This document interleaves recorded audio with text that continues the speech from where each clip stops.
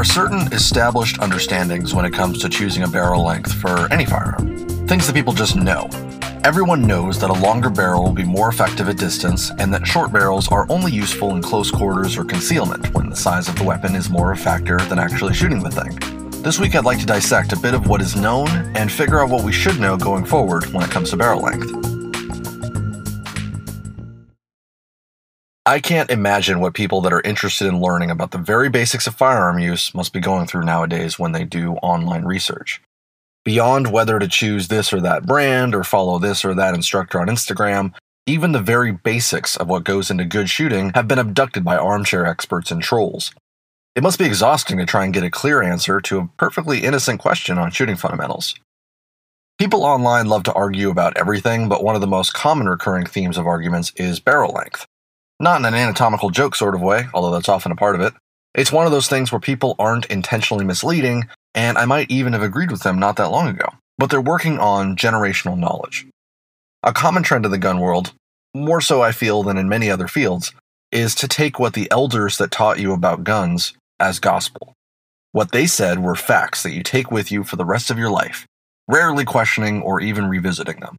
We see it in caliber discussions, home defense and carry choices, and even the simple components and mechanics behind any given firearm. One of those generational facts is that you need a longer barrel to shoot at longer distances, and should only go for a shorter barrel if you need to save that space for the task at hand. That's what I'd like to address this week. Now, I don't want to spend too long talking about the science of what makes barrels work well, because I don't want this to be that podcast you use to help you sleep. All you need to know before we get into the practical stuff is what a barrel is for. It's a tube with grooves that stabilize a bullet so that the bullet flies relatively straight and relatively fast. The better the barrel and the better the bullet, the straighter and faster the bullet goes. A big component of all this is muzzle velocity, and a big part of barrel length misinformation is the velocity myth. Now, obviously, velocity itself is not a myth, but what contributes to it and what it means for accuracy certainly is. There is a baseline of velocity needed for the fired bullet to remain stable in transit to the target. If that's not achieved, if the bullet is not sufficiently stabilized, it's going to either start tumbling in midair and not retain its conal projectile path, or it will begin moving so slowly that wind will start to more dramatically affect it. Another thing people try to attribute to velocity is the effect on target. And velocity can help with effect on target, but other factors in the bullet design are significantly more important, as is the shot placement itself. So we're not going to talk about that a lot in this episode. We're just going to focus on hitting the target, and then what it does to the target is going to be left up to other factors. The truth is that velocity, especially downrange, is mainly governed by the barrel's twist rate, which is basically how tight the grooves inside the barrel are to each other. The better the twist does at stabilizing a specific bullet, usually due to the bullet weight, the faster and straighter that bullet goes.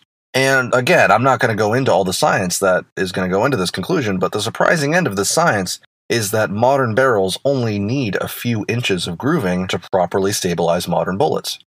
The rest of the barrel is basically just a launch ramp to help mitigate velocity loss after the initial propulsion, as well as give the remaining powder time to burn and dwell off.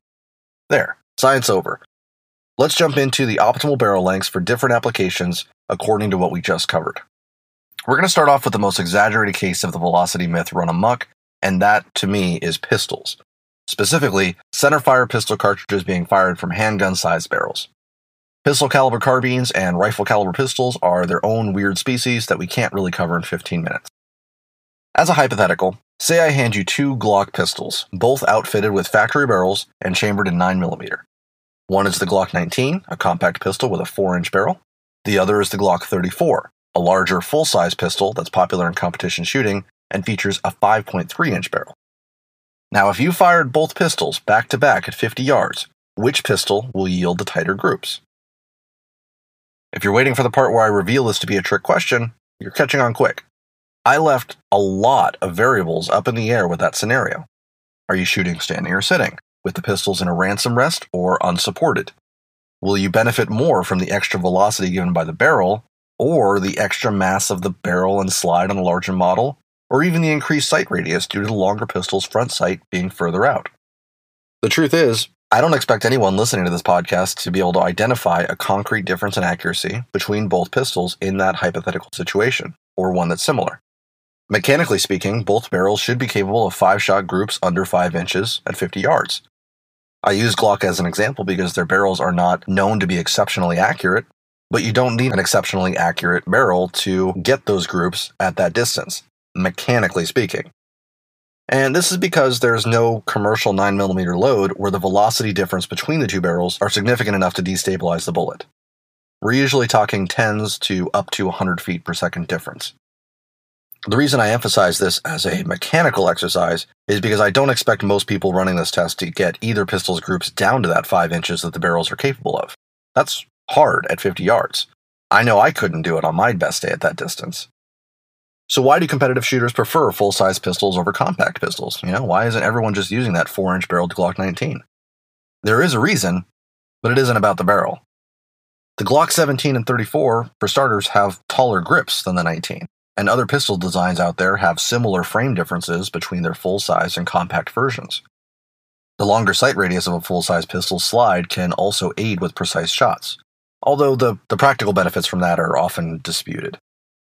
So while the Glock 34 is an arguably superior bullseye shooter than the smaller Glock 19, that extra inch or so of the barrel isn't the reason.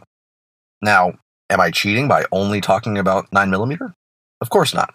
The underlying reason that the barrel length didn't come into play here, basically that the small velocity difference isn't enough to impact the bullet at a practical pistol shooting distance, also applies to other centerfire and rimfire cartridges that you might shoot in a handgun at a practical pistol shooting distance.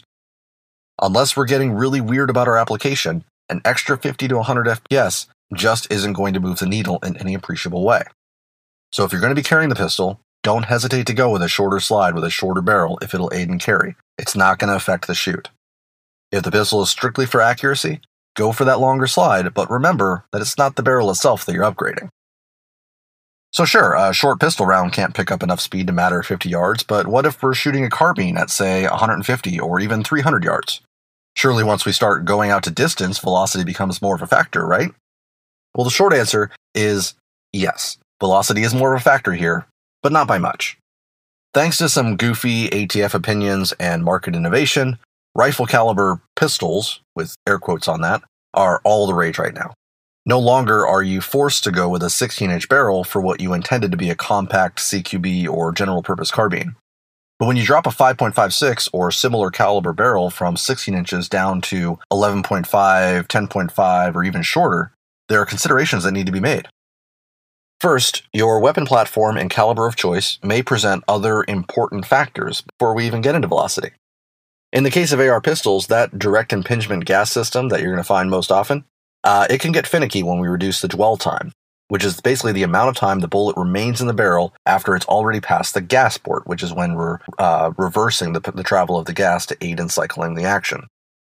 If you shorten a barrel too much without also moving the gas port back, basically shortening the gas system, you can end up with too little dwell time and the action may not cycle reliably. Most AR pistols use a carbine-length gas system, which, due to some math, means that a 10.5-inch barrel would be the minimum reliable length due to minimum dwell time needed, while 11.5-inch to 13-inch barrels will be more reliable and smooth since they have significantly more dwell time. If you want a pistol with a barrel length even shorter than 10.5 inches, you'll want to go down to a pistol-length gas system and really double up on ear protection if the pistol is going to be chambered in 5.56. It's going to be loud and concussive because the round's gases will still be expanding by the time the bullet exits the muzzle. Not a good time indoors. Anyway, let's take a look at two acceptable extremes at an acceptably extreme distance. We'll take a 10.5-inch pistol versus a 16-inch carbine, both chambered in 5.56, and shooting out to 300 yards. So first, the velocity difference, because I know that's what everyone would want to argue about first. Common commercial loads will chrono at 2,600 to 3,100 feet per second at the muzzle of a 16-inch barrel, or 2,400 to 2,800 feet per second at the muzzle of a 10.5-inch barrel.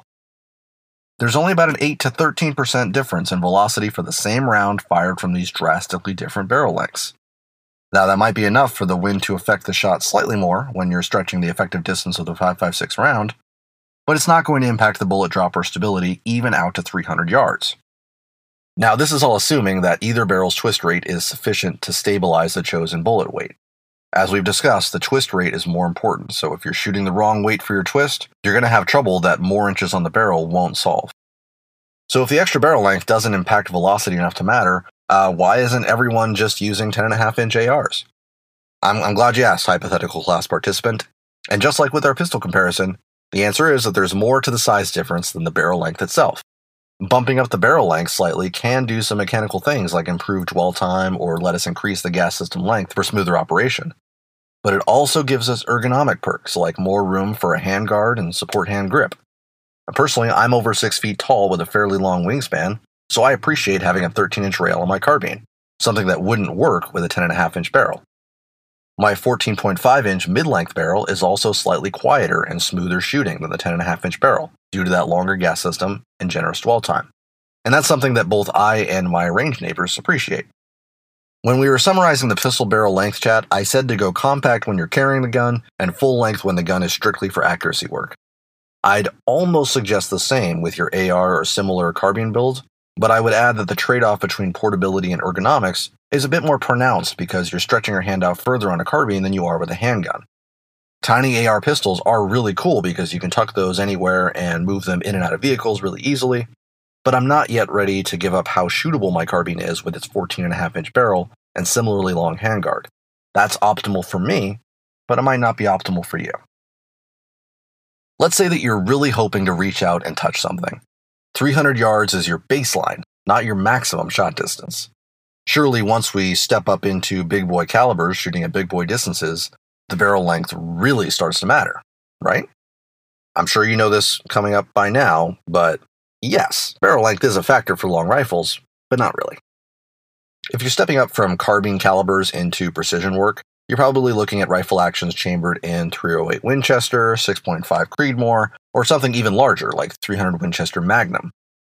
And just like how 10.5 inches is our minimally optimal 5.56 barrel length for reasons other than velocity, so too do these larger calibers have a minimum size to perform happily with. In the case of .308 Winchester, which I believe today is the most common caliber for shooting up to 1,000 yards in a modern platform, the minimum happy space is about 16.5 inches, though you'll often see .308 rifles with barrel lengths from 20 to even as long as 28 inches. So what are you getting when you go up to a barrel that's the size of a toddler? Just like when we compared common 5.56 loads shooting out of 10.5-inch and 16-inch carbine barrels, we see a calculable but objectively minor velocity drop when going from 28 inches down to 16.5 inches in a .308 caliber rifle. The 28-inch barrel can really get that heavier bullet moving, ranging from 2,600 to almost 3,000 feet per second for common loads at the muzzle. That muzzle velocity will steadily decrease as the barrel length also decreases, down to 2,300 to 2,700 feet per second from a 16.5-inch barrel, depending on the load itself. As with the 5.56 carbine barrels, this is at most a sub 20% velocity decrease for the same load being fired from extremely different .308 barrel lengths. And this again also requires that your barrel's twist rate be the correct one to stabilize your chosen bullet weight. Since we're talking now about a rifle intended to make shots out to as much as 1,000 yards without too much trouble, we should rightfully be concerned about how that loss in velocity is going to affect our ability to consistently stay on target. At 1,000 yards, you're going to be looking at significant bullet drop either way. That's just how gravity works. Best case scenario, with no wind and a match-grade .308 round firing at 3,000 feet per second from the muzzle, the shot will still land almost 30 feet below the point of aim by the time it reaches a target 1,000 yards away. Dialing that speed back to something like 2,300 feet per second, as we might with a significantly shorter barrel with a less than ideal twist rate, we're looking at about a 50-foot drop from the point of aim to the point of impact at 1,000 yards. So 30 feet versus 50 feet, that's a pretty significant difference in drop, which is why having that load data for your bullet and your barrel is so important before even attempting a shot that far out. But once you have that data, some extra clicks on your scope's elevation dial or a slightly steeper holdover on your reticle is far from the end of the world. And the difference in bullet drop at more practical distances with less extreme barrel length differences will not be nearly as noticeable. So don't sweat it. Get the rifle that you want with the barrel length that you're comfortable shooting, carrying, and stuffing in the back seat on your way to and from wherever it is that you're shooting. That's all part of the ergonomics of the tool that you choose, and that's going to affect your experience way more than the barrel length is going to affect your accuracy. That's all I have for you this week. Thanks so much for sitting through this little lecture. If you like what you hear, we'd really appreciate it if you could leave Range Talk a rating and review on Apple Podcasts or wherever you found us. Whether you have a long or a short retort to my barrel-length opinions, let me have it on Twitter using the hashtag RangeTalk. If not, stay safe, and we'll talk again soon.